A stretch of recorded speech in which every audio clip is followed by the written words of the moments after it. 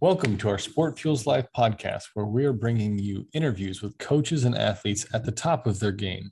This is a community to support coaches, athletes, and fans who share a passion for making the world a better place through athletics. We are your hosts. I'm Megan. And I'm Scott. Welcome to Sport Fuels Life. Everybody knows a standout athlete who is usually the captain or the star player of a sports team. But winning teams are made of more than just one superstar athlete. Instead, they carry many unique individuals. Today, we learned from former NCAA lacrosse coach and now best-selling author and speaker with John Gordon that celebrating individuality is the path to finding how each person can add value to a group. Kate Leavell highlights how teams can actually help identify individual players' strengths that can play a pivotal role in both team culture and in creating an unstoppable team dynamic. Today, we are beyond thrilled to have Kate Leavell join us again on Sport Fuels Life for a follow-up interview. So Kate, thank you so much for joining us today. Hey guys, absolutely. So glad to be back. Yeah, thank you. So in our last episode, it's been a little while here, but we did learn about Kate's transition from being a lacrosse player to coaching at the NCAA level to now becoming a best-selling author and speaker for John Gordon. And Kate, we heard that you have a new book coming out called Superpower that will be coming out in August. And so we are excited to learn a little bit more about that later on today. But awesome. I'd like to start off with maybe a little refresher for maybe some new listeners who haven't yet had a chance to listen to our first podcast, and we'll link the first one below here at the end of it, so that if you haven't heard it, you are welcome to check it out. But Kate, if you could maybe just give a brief background on your history with playing lacrosse to then coaching lacrosse and then becoming a best-selling author. Absolutely. Yeah. I picked up the sport just because it was something that was in my family, and I lived in Maryland, and I think it's like a requirement, and, absolutely loved it. And when I had kids who were very, very young, I needed something to kind of put myself into that was outside of the house. So I would have something for me to do.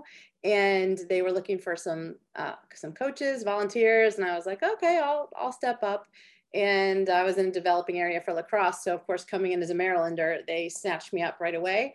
And I started coaching youth, moved into high school, and, realized that I just came alive on the field. It was just such a great opportunity to pour myself into something and to get that amazing feedback that you get as a coach when you see that posture change and you realize you're really creating a difference for these kids. So I kept moving along, took some college coaching jobs as an assistant, as a head coach, and I was also working with USA Lacrosse on their coaches education program. So got to train coaches all over the country on their certification, level 1, level 2 certification, that sort of thing. And really enjoyed facilitating, getting up in front of people. And as a coach, you do that all the time. So I think it's kind of natural. And I just kind of started going down that road of realizing, as a parent, as my kids started getting into sports, we got some issues. We got some issues in our culture and in our youth sports and our travel sports, and the messages going out and the confusion in the messages going out to parents and what they need to do and what they don't really need. And, obviously youth sports are a business. That's a whole other topic, but I mean, you can really get lost in there. And people were listening to me and finding direction. And I thought, well, maybe this is what I'm supposed to do. So I continued along with that and had some really great success myself. Ended up writing a couple books, starting on lacrosse, then moving into my transformation, which is Confessions of an Imperfect Coach. That's my story. And from there, I ended up meeting John and working with him and helping turn his content into workshops and delivering them. Created a leadership program, 4-year tiered leadership program for University of Denver. Just kind of kept going in that direction. And then ended up writing a book, brought it to John, and he loved it and kind of helped put his little spin on it, and we put it out. And that was the birth of Stick Together, which was a year ago. And now I've got my first solo book through the same publisher coming out August 2nd. So that's Superpower. That is so exciting. Yeah, that's very exciting. And I know I resonate with your story. We both coach at a college here at the D1 level in track and field, and Confessions of an Imperfect Coach. I've listened to a couple of your podcasts, and it's so inspiring to know that other people think similar, where you're like, okay, I'm the coach, I'm supposed to know what I'm doing, but I really don't want to come off as I'm the one who tells you everything to do. Don't question me, but I get some athletes sometimes that are like, he's telling me to question him, like, is that okay? And it's like, yeah, please. Like, if I can't explain what I'm doing, I'm not a very good coach if I don't have a reason. So I resonate with that a lot. And then team culture is something that's very huge that just people have missed a lot of in this pandemic and through the years of that. It's like understanding how to communicate with each other and then find ways to tackle challenges, everyday life with the team, even though they're individual challenges, and then take that back to the team culture as well. So really excited. I'm going to pick up both your books and read them myself. I'm really excited. So we're going to dive into the new one coming up as well. But yeah, we can share them with the team too. We can share them with our team.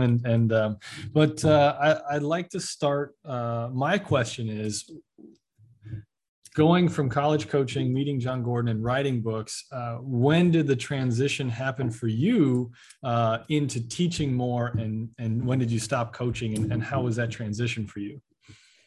Everyone has a story and a direction and a path. And I think that it was just the combination of where my life was and everything that came together. We have seasons. This is one of the reasons I love sports so much, is because it just emulates life in every way, right? We have seasons in sports, and you don't know what you're going to get each season, and you make the best of it. And you know that eventually the season is going to end, whether it's the best one you've ever had, whether it's the worst one you've ever had, it's temporary. And that can be reassuring or painful depending on what version you're having. But for me, it was just kind of the end of a season, and I needed to be home more with my daughter. I was coaching college and flying back and forth, and she was going into her senior year of high school, and I wanted to catch her games.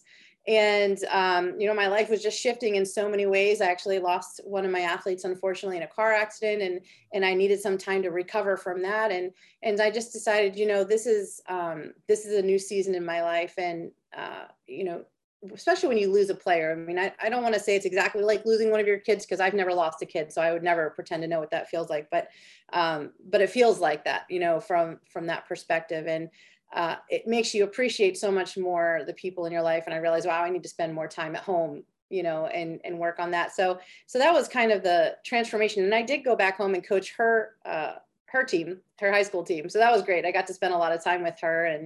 And then she came down to IMG, and I got to just watch. Really, for the first time, I sat on the parent side of the bench, and I didn't like it, but it was a really good experience for me to see it from both sides. And so that was really cool. But yeah, that was kind of the transition. It was just the time in my life where I needed to do something a little bit different. And I do miss being out there, and I do find myself trying to jump in and help players all the time whenever I can, or to jump into games. I'm actually supposed to be playing right now in a tournament. They're doing the world tournaments, or like the World Cup, I guess, down in Baltimore. And so they had a tournament for the not so good world player people that want to pretend. And so I was going to play in that version. And I ended up actually messing up a disc in my neck. So I'm right now. It's really sad. And my arm is numb. But yeah, so I'm bummed, but I do like to jump in the player side too occasionally. Well, I guess at this season, you have to sit on the sidelines while you're dealing with an injury, and then maybe next time you'll be able to play. Yeah, I mean, this is the season. When I was 8 years old, I wrote a bunch of really horrible poems and sent them into a publisher. And I said, one day I'm going to be a writer. And that's just been in my head. And it was something I always wanted to work towards, but it wasn't the right timing. And, it just was the right time for me to go in that direction. And it was the right time for me to travel. And during COVID, it was the right time for me to learn how to work Zoom. And so, there's a right time for everything. And I don't know exactly what is going to be after this season, but I hope that writing and working with organizations and teams and individuals will be a part of it. I don't know what it'll look like, but I plan to continue on, either way. Well, that's really cool that you found your way to becoming a writer when you kind of had such an indirect path to get there. And it made me curious thinking with you talking about how, life goes in seasons and your adaptability to continuing to, smoothly transition from one chapter to the next. So was being a coach ever in your mind as well? I didn't, no, I really didn't have that as something I thought I could do. I didn't actually realize I could coach. I didn't have any reason to believe I could coach. I played, I was an okay player. I came out of a great area. But I didn't really know a lot about coaching organized sports, and definitely trial by fire, which I think most coaches can identify with. And, ironically, that's the reason I needed the transformation to begin with. It was because I didn't really know how to coach culture. I knew about the game, and it was a wake-up call to learn that that wasn't enough. You can't just be fun and goofy and know how to break down the game.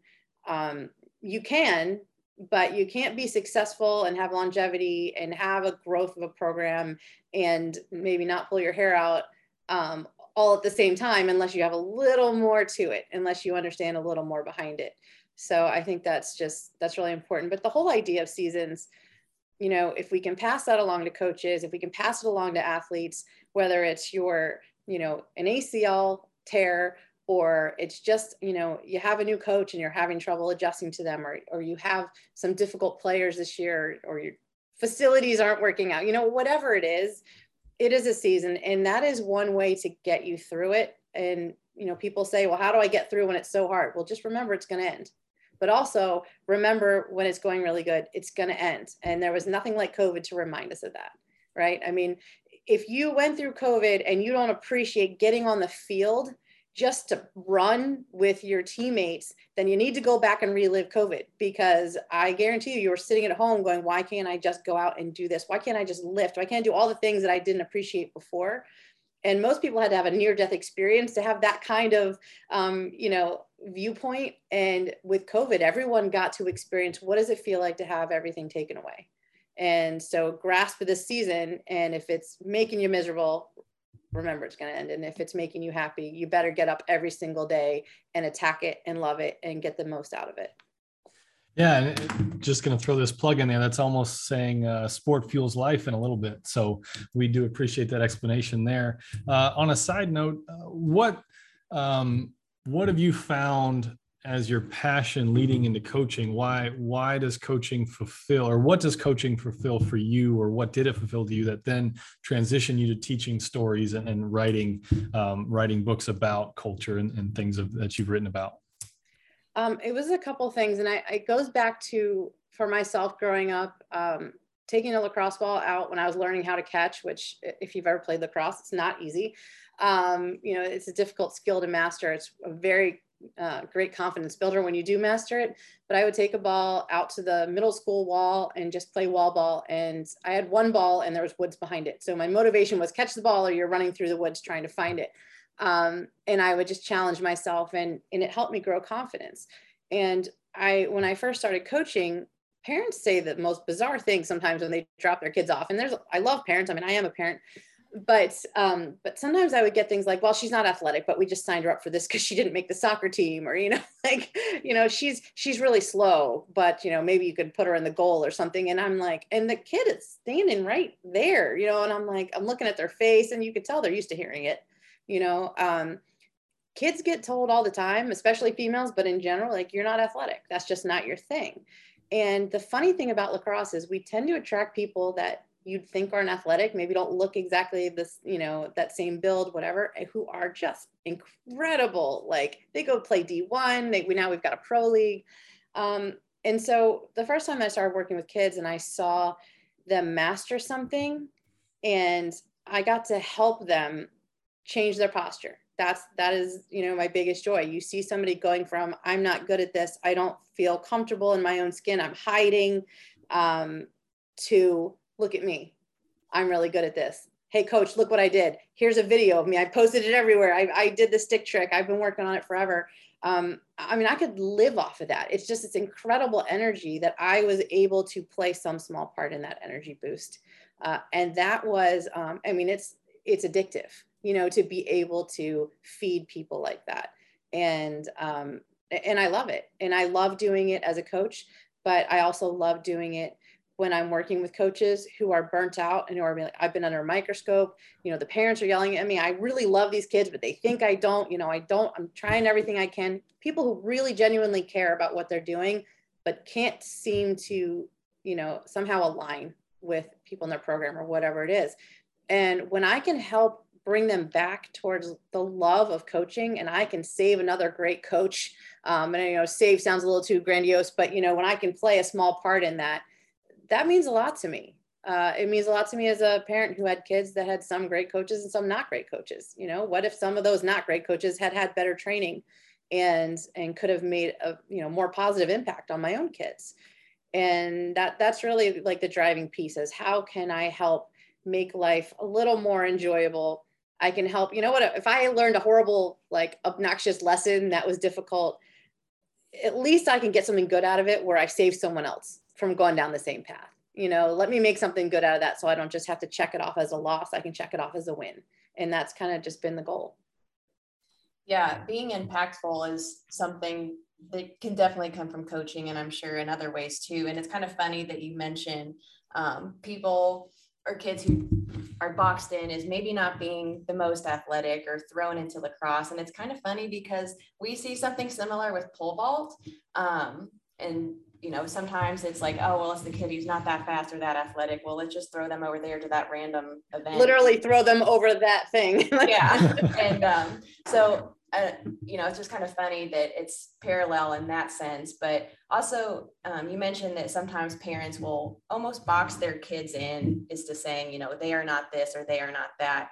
And it makes me wonder, your parent is so impactful, on a kid's life. And for them to be constantly told that they are a certain way, I wonder to what degree does that actually direct their life, or to what direction they take their action. And maybe they would like to be this or that, but they don't feel like they can because they are told that they are, right, slow, or I'm not good enough. And so that's, a really cool way for a coach to come into their life and make a positive impact and show them that, hey, you can be this, and, grow that confidence. So I guess, do you have any particular stories where maybe an example of someone that you took on as an athlete and really saw them transform or grow in their confidence? And I'll throw one addition on there, a parent as well. Have you seen any parents really transform from you helping their child transform? Yeah. You know what? Every season, and maybe it's because that was a big part of my focus that I said, you tend to find what you look for. And so maybe that's why I saw it more often. But I had, like one instance where I cut somebody from the varsity team.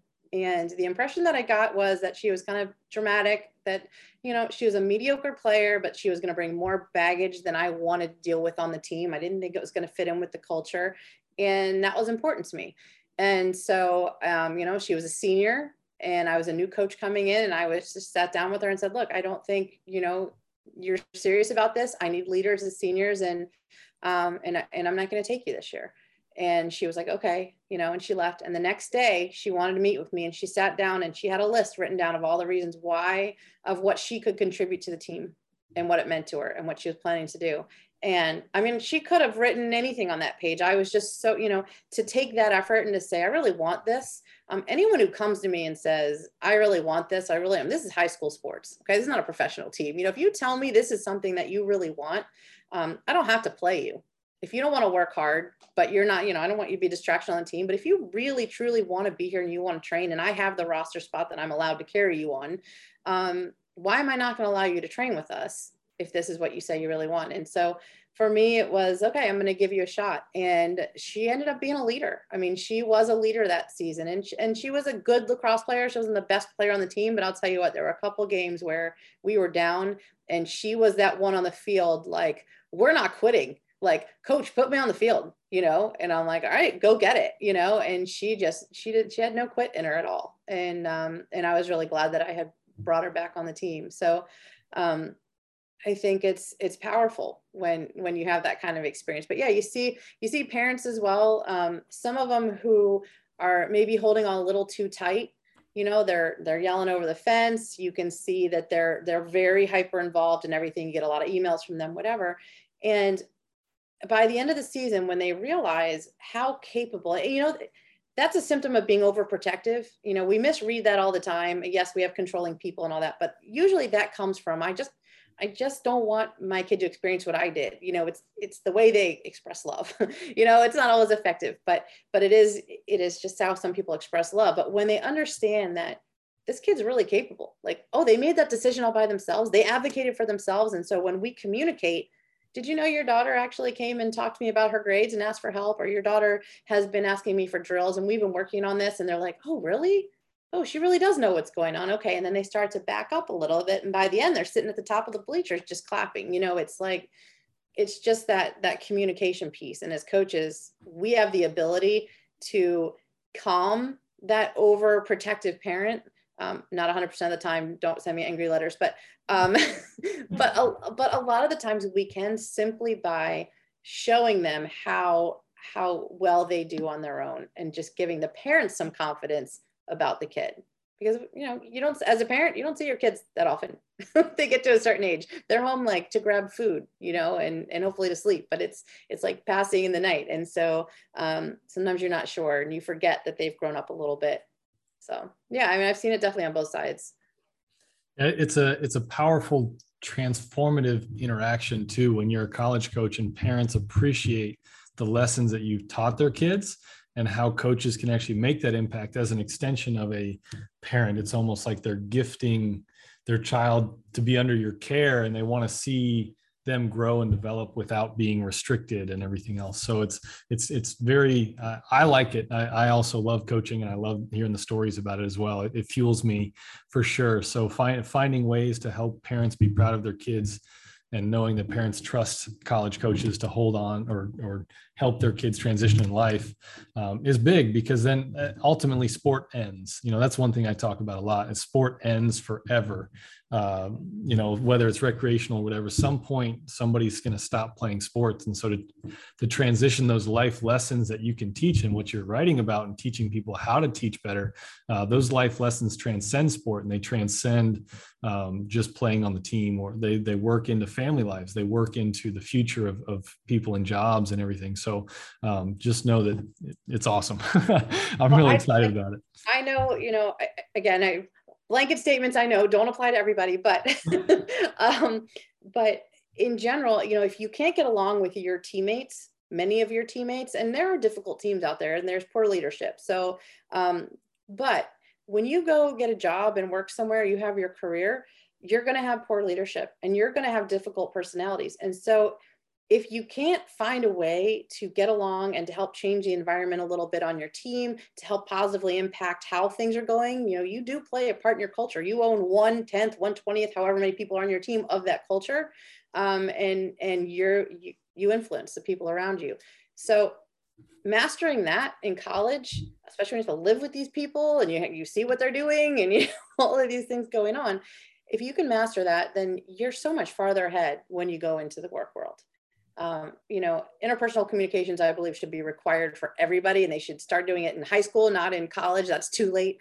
But understanding how to be a good listener, how to bring out the best in other people, how to fight with instead of fighting against, fight for each other, and to understand that, when you don't agree, the line shouldn't be drawn between you. It should be, invite them over to your side, draw the line and put the issue on the other side and fight together, against the issue, not against each other. And it's just learning these little things. And if you have a great leader and a coach, hopefully they'll help you learn that. And if not, maybe you can introduce it. Maybe you can make that impact. But it is really powerful for these kids to go through that college experience. So I love college athletics so much. Yeah, and it really does take a group of great leaders to make a team come together, whether it is in sports or, like you mentioned, in the work world. We're constantly always working together towards a common goal some way or another. And so in your experience with athletics and, teaching professionals as well, have you seen any common character traits or key factors that do, I guess, complement a team and help them work towards success? Well, yeah, and it's actually, kind of molds into some of the things that I put into Superpower, and it really is celebrating the diversity on your team. So if you think about anytime you're in a competition, it really comes down to matchups. It's hard to explain why this team with this record, did so well, and then you play them and they don't do well, whatever it is. And it's just a lot of times, or why you have this starting lineup on this game and this starting lineup on another one. Well, it's about matchups. And so if matchups can be a competitive advantage, then knowing everything on your team that is different and unique and special, and embracing it and utilizing it instead of turning everyone into, soldiers that match. Who can match that? Who can have a matchup against your team if you have so many different parts going on that they couldn't possibly ever copy it? They couldn't match up against it. And so when you create an environment where you look for, what do you bring that nobody else has, and we think about what we have in common is what brings us together. That's how we relate to each other. That's how we become groups. Hey, you like riding bikes? Me too. Let's start a bike club, right? That brings you together. But you both like riding bikes. You're exactly the same. It doesn't make it a very interesting bike club. However, I like riding bikes, but I'm also a skateboarding artist and I can, whatever. And I like riding bikes, but I also do hair and I have these really cool whatever. And we're going to ride around. And now we're this cool bike club. But it's what you bring that's different and unique that adds value. I'm not going to add the same value that someone next to me has because we do the same thing. The value I'm going to be at is, hey, I can do this skill and I have this personality trait and you don't. And so that's what I can contribute. And so you want to celebrate where you're different. And it's the same thing in any group. Walk into a classroom. If you look different or you feel different, or you don't feel like you fit in, that's a bonus. We want to celebrate that. You don't want to fit in. Why would you want to fit in? That means you fit the same mold as everyone else. That means you don't have unique opportunities ahead in your life. So it's just learning how to pull that out. And so what team that celebrates that, I feel like has a huge competitive advantage. It also means that instead of fighting each other's personality quirks, you kind of you get into it. It can be really fun when everybody can own who they are and they feel like, man, I'm free to be me. And when I'm free to be me, I can perform so much better because I'm not worried about being judged. I'm not worried about messing up, and I'm not worried about not fitting in because I don't want to fit in. I want to be a part of this group, but I want to be this unique piece that adds that value. So I think that's really important. And then the other one's just that open communication and genuinely caring and getting to know people under the surface. And you're going to do that when you have an environment where you celebrate how you're different, because the only way to learn how you're different is you got to get to know them. You got to know what their perspectives are, what experiences they've had in their life that led them to that perspective, and then share yours. And you get it's just a much more tighter knit team. So I guess two questions there. A quick one. What's your most memorable icebreaker / meeting at the beginning of the season? Oh gosh, on the spot. Icebreaker. Okay, let's see. I've done some weird stuff and it's really funny because I usually preface it with, hey guys, I've never tried this before and I don't know if it's going to work. And they're always like, oh gosh, what is it going to be this time? So we did a person scavenger hunt, and that sounds weird, but basically what it was is I gave them a list of things, and then I split them into small groups, and they had to find somebody in the group that had something that related to each of those things, or, so it would be like green or 3 dogs or, whatever. And so they would have to ask each other a bunch of questions to figure out, can we check everything off in here through something that somebody's connected to? So I was like, well, I have green shoelaces. Great. Like, well, I only have 2 dogs. Oh, I have 1 dog, my dog died. And they're like, oh, you should subtract them. Whatever. We got 3 dogs. Okay. So they had to explain how they related. So that was the person scavenger hunt. There's probably a better name for that, but it was really fun and they got very creative. Okay. And then my next question with that, thanks for sharing that icebreaker though. I might use that. Yeah, good luck with that. Do some quizzes but ahead of time and then make my quiz. Put them in a room. They can also try to find stuff in the room too. Like you can open it up a little more, but yeah, it's pretty fun. So your first book talking about the coaching and personal changes and flaws, not flaws, but how to grow as a coach. Your second book, Stick Culture, talking about team culture. And your third book is kind of a continuation of team team culture, but really highlighting the individual's ability to add to that team culture. I think I made the connections in my mind, but what would you say led to the inspiration of Superpower? Superpower is, it really was born from a combination of my own struggles growing up and feeling like I just didn't quite fit the mold of, certain things that kind of felt. And I think you talk to people, most people will tell you, I don't really feel like I fit in. That's kind of we all share the trait that we feel like we don't quite fit in, which is interesting. No matter how much we look like we fit in. Because I think if people were asked about me, they'd be like, oh yeah, everyone liked her. She hung out with everyone. She was an athlete, whatever.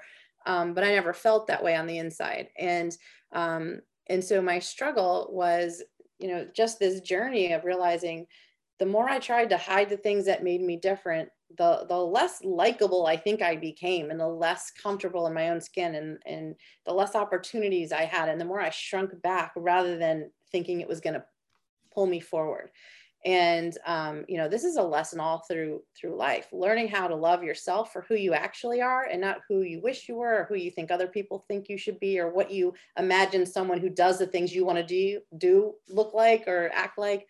We try to wish away the best parts of ourselves and we see them as flaws. And it could be, like in Superpower, it's a physical trait that little Trent is trying to wish away that he gets bullied for. And so it was kind of born from that, my own personal experience. So it's a very personal story to me, but also from some people that I've met that are just so unique.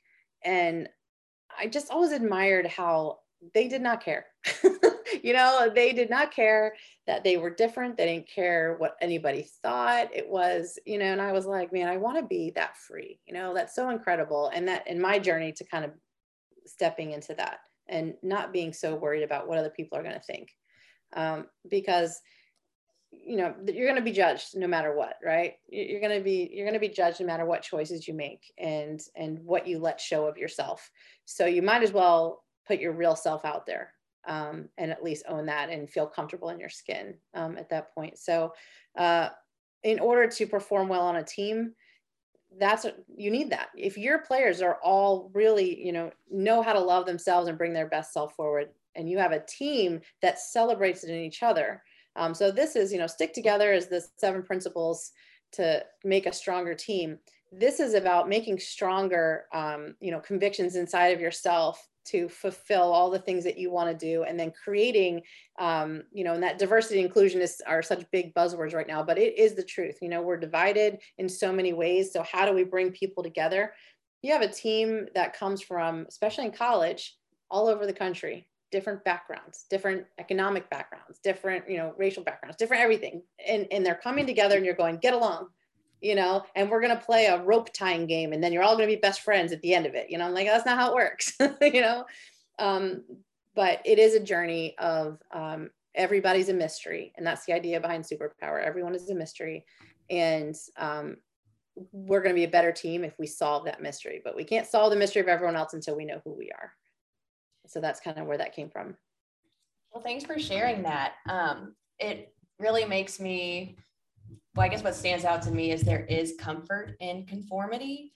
I think we learn that from an early age. Like if we stand out and we're different, it's looked down upon. Oh man, that person is different. That's weird. And I think that it makes kids from an early age kind of be afraid to stand out and then be uniquely themselves.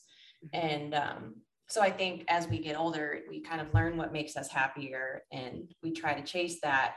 But I think it takes courage for one. And then I think just, getting out of your comfort zone, and that fear can be paralyzing to a lot of people as they're trying to dive deeper into themselves and learn who they are and what they want. So for someone who may be a little paralyzed by fear, or even they're trying to discover who they are, what they want, what piece of advice would you have for someone to take the first step in pursuing a goal that is uniquely theirs? Yeah.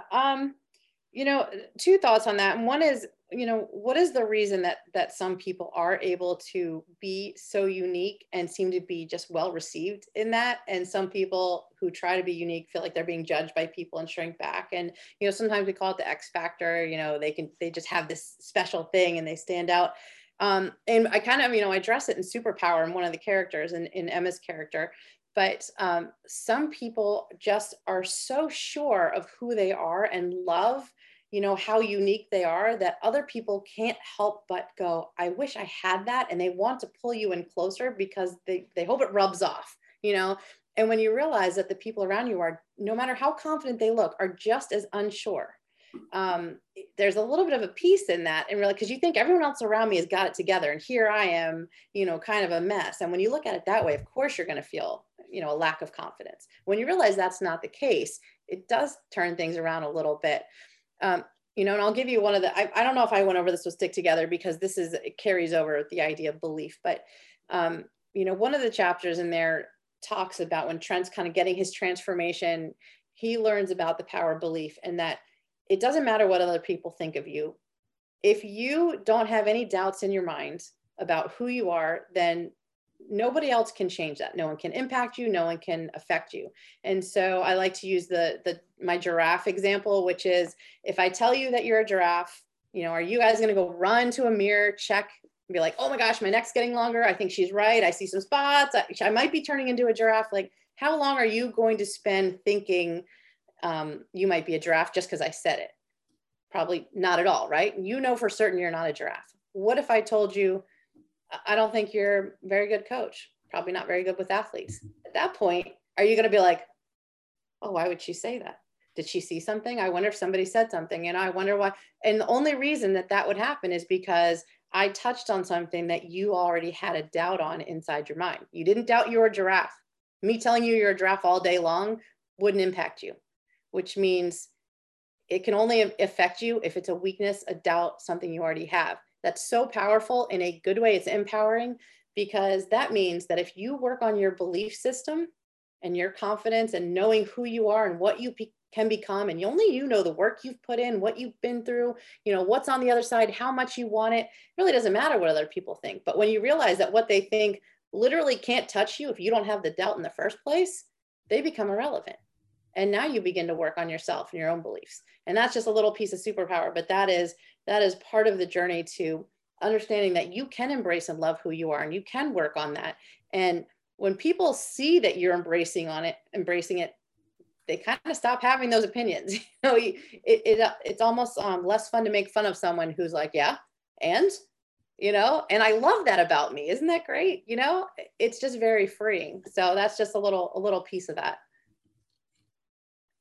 No, that's a great insight to it. And we're excited to pick it up and learn more about it for sure. So Superpower really helps those individuals dive into themselves and find the confidence to be who they want to be. And also it kind of takes out the hurdles in front of you towards the path of finding who you really are, because you're not worried about doubt.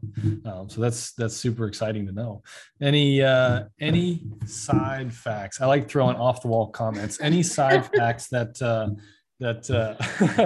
that you don't bring up much in a normal podcast that sticks with you, right? That you remember from, you know, a parental phone call, or a meeting with a kid, an athlete of yours, or even something you learned in your own family dynamic that you weren't expecting to learn, that just sat with you. Any side fact or thought? Oh gosh, you know, one of the biggest lessons I've learned in coaching and leadership and people in general is that we're so quick. And this actually, I think I learned this from sales. When I went through some extensive sales training, and one of the things that I learned is, and it's really hard to learn because I kept, you know, like, no, do it again, is that we want to qualify somebody before we get to know them. And so they come into the store, whatever they're trying to buy, and they're giving you a little example of what they want. And you're so anxious to do the job that you've been assigned to do, which is great quality, right? That you start giving them solutions before you truly know the full picture. And so you may give them a solution to what they're coming to you for in that sentence, but you haven't asked enough questions to realize that they actually need something different because there's these other things going on that would actually address it so much better and would make them a better customer going down the road. You do your job better, you know, even though it looks like on paper, they came in for this, you gave them this, they walked out the door. But 2 months down the road, they're going to realize it's not sufficient. It's the same thing with coaching, same thing with parenting. You know, your kid comes home from school and they're like, I'm so mad at my teacher. They did this, this, this. And immediately you're like, oh my gosh, I'm going to call the teacher. I cannot believe this. You're not qualifying them. First of all, you're asking them, do you just want to vent? Do you want me to listen, or do you need help with this? Like, that's a really important question. Same thing for your athletes. Are you just venting, or do you need help? Because we want to immediately fix it because we think that's our job. You know, what else is going on? Did you have a rough day? What else was going on that made you react that way? Is it possible that you read into it and they were having a rough day and it had nothing to do with you? Like, there's so much more that we need to let them talk and stop being so reactive all the time to fix it. And it comes from the right place. So when you tell someone that, they get a little defensive because they're like, oh, I'm helping them. Look what I did. We do action. We can check off the box. We're busy. I did something today. Look at, woo. But we can do it better. If we can just stop, we can listen, we can qualify the situation, we can get to know the person, the motivation, what's been going on the bigger picture, and what do they want out of this? You might have a small win today by addressing what they're complaining about, but what if you could fix the underlying thing that's going on and help them direct, you know, longer into the future? And is this even a battle that needs to be fought, or is this just, you know, we just need to comfort this person right now? So I take more time qualifying, and it's not easy. You have to like tell yourself, stop it. And sometimes you can tell them, I'm trying to solve this for you in my head because I really care about you, but I'm trying to do my best to listen. So that's what I'm doing. I mean, it's okay. It's okay to say that, you know, I'm working on this, but just so you know, I really care about you and I want to punch that person in the head, but I'm not going to. We're going to keep talking. Note taken. I'm a helper. So we're married. And so I try to help Megan anytime she has a problem, and so I need to relax a little bit and know if she's just venting or if she's actually asking for help, because I want to solve something and move on. The first thing they teach you in marriage counseling is you're supposed, there's not always the, you know, the guy and the female like in that necessarily order, but a lot of times since guys like to fix things, it's like, you know, you just stop and go, real quick, do you just want to talk? Or do you need me to fix this? Right. Yeah, that's like the women are from Venus, men are from Mars. Yeah. Men are the fixers, women just want to vent. Except sometimes we're like, fix it, but we still don't mean it. So good luck with that one. Your book, like all of these lessons, they do eventually like transpire into marriage counseling. So maybe that's a future avenue for you. I know maybe I just got divorced last year. It might not be a great lesson yet, but you know, maybe to come after like a reflection period. How to lose a guy in 10 days. But really it's I think, you know, your book, I've got one for you. Are you ready? Your book is going to be hear what I meant, not what I said. So I think it's a book that needs to be out there. I feel like, I don't know why you couldn't hear what I meant and not what I said, but there's got to be an answer to that. Read my eyes, not my words. Well, on that note, do you have any other closing notes or comments? Because I know that I definitely want to read your books, and we can direct our listeners to your website. For anyone who may want to follow you, do you have social media or a website that they would be able to follow you? Yeah, absolutely. Okay. So kateleavell.com is my main website. So that's probably the easiest way. And it's Leavell, like leave with 2 L's on the end. And then superpowerthebook.com is going to get you to the book information. It is available for pre-sale. I don't know when this is going out, but it's August 2nd is the official release date. And, you know, you can get anywhere that books are sold. I am making a kind of journey all over the US right now. Well, starting in like mid-July to work with school districts, with teams, with businesses especially who need to hit on the diversity and inclusion piece. And I know a lot of schools, you know, get an extra budget for that, which is great, because this is about embracing being different and celebrating it and getting people to come back together, not just where we're similar and where we relate, but adding that extra value. So, you know, that's booking up pretty quick, but I'm definitely hoping to hit as many states as possible. So anyone who's interested can let me know, because we've got some bulk deals on getting books for your program as well. Awesome. Okay. Yeah, I'll pass that along to the head coach for and sure. there's discussion questions in the end of the book too, so you can do a little book study. Perfect. That'll be my third icebreaker. There you go. Yeah. No, wonderful. Well, yeah, thanks so much, Kate, for joining us this afternoon. Yeah, really do appreciate your time and stepping away and talking with us. So maybe we'll, on the next book, we'll have you on for a third time as well. Yeah. Oh, I'm excited. Absolutely. Bring me back and I'll have more icebreakers for you. I promise. They'll be really good. Okay. Awesome. Well, thank Thanks, guys. you. And hope you have a good rest of your day. Thank you. All right. Thanks so much for taking the time to join us today. If you like this episode, please subscribe and consider leaving us a review so others can find us more easily. It really means a lot to us and it helps us get the word out. We're always looking for new stories to share here on our show. If you know someone that would be a great guest, tell us their story by nominating them on our website at sportfuelslife.com. Thanks for listening.